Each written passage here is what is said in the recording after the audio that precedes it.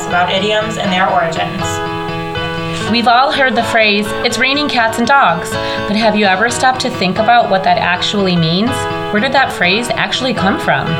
All idioms have an origin, and it is fascinating to know where they started.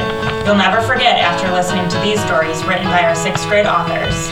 Join us as our 6th graders take you on a journey of idiom origins and how they are a part of our everyday language.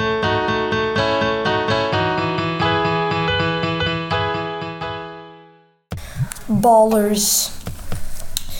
On a sunny day in downtown Detroit in 1956, there was a lot of commotion and shouting on who was out and who was safe.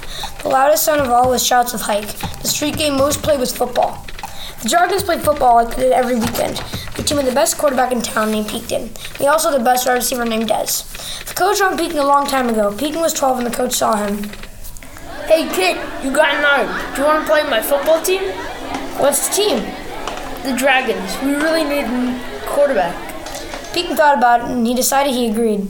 Then the coach met Dez and asked him, "Hey kid, do you want to play my football team? We can really use a wide receiver like you." Dez agreed and went to see the team, and then he saw his old friend Peekton. Dez and Peekton were friends since they were little. They grew up in the same neighborhood. Their team never lost, and they were the best in the league. But today the Dragons are playing the second best team, named the Diamonds. Peekton and his coach all did not have a good temper when they were known for fighting people. Dez, on the other hand, was trying to get everyone's self-esteem up. Then one day, after Peekton won one of his playoff games, he was tired and mad and he didn't know why.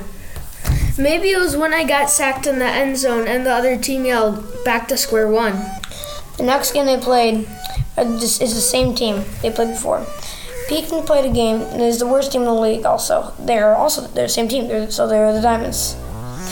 The players are Chase Old and Justin Reels. The Dragons are not afraid of this team, but Peekton is still wondering about why they said back to square one. Peekton and Chase had a conversation and it went like this. "Why would you say back to square one?" "Because we're losing and it was getting our self-esteem up."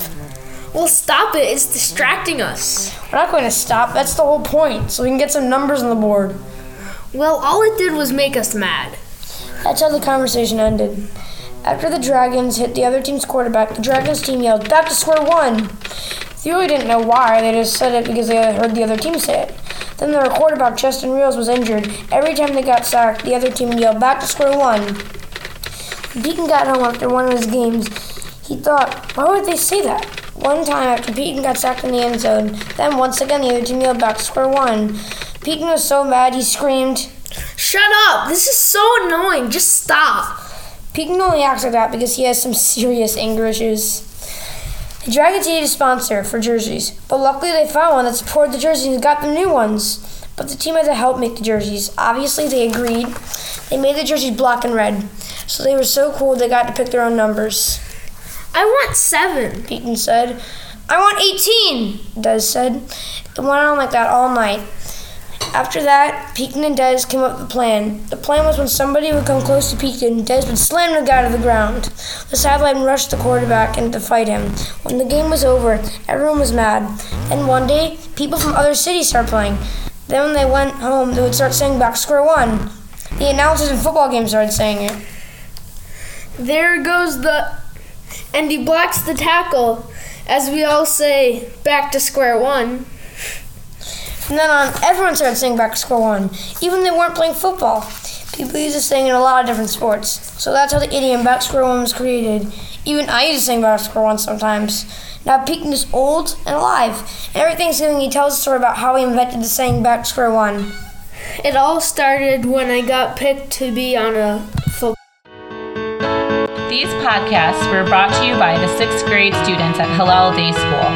The intro and outro music was written and performed by Robbie. The cover art was designed by Tim, Dane, and Evan. All stories were written by our 6th graders and are copyright Hillel Day